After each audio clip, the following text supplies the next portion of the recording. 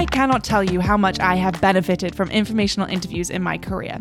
These coffee chats, drinks, Zooms have all helped me figure out what I might want to do, what I definitely don't want to do, how to organize my resume, or how to simply get myself noticed out of the pack of applications. I have learned about industries and jobs I never knew existed, and I've gotten advice that has stuck with me to this day. I'm Lacey, a completely unknown, normal 26-year-old, just trying to figure out what to do in my career. I'm starting this podcast because there is a wealth of untapped knowledge in regular people that I believe should be shared with the world.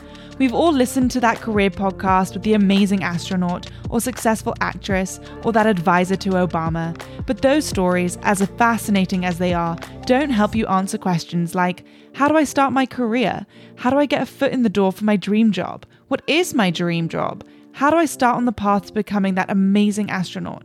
Asking regular young professionals about their journey, in my opinion, can 100% help you answer those questions. So that is what I will be doing.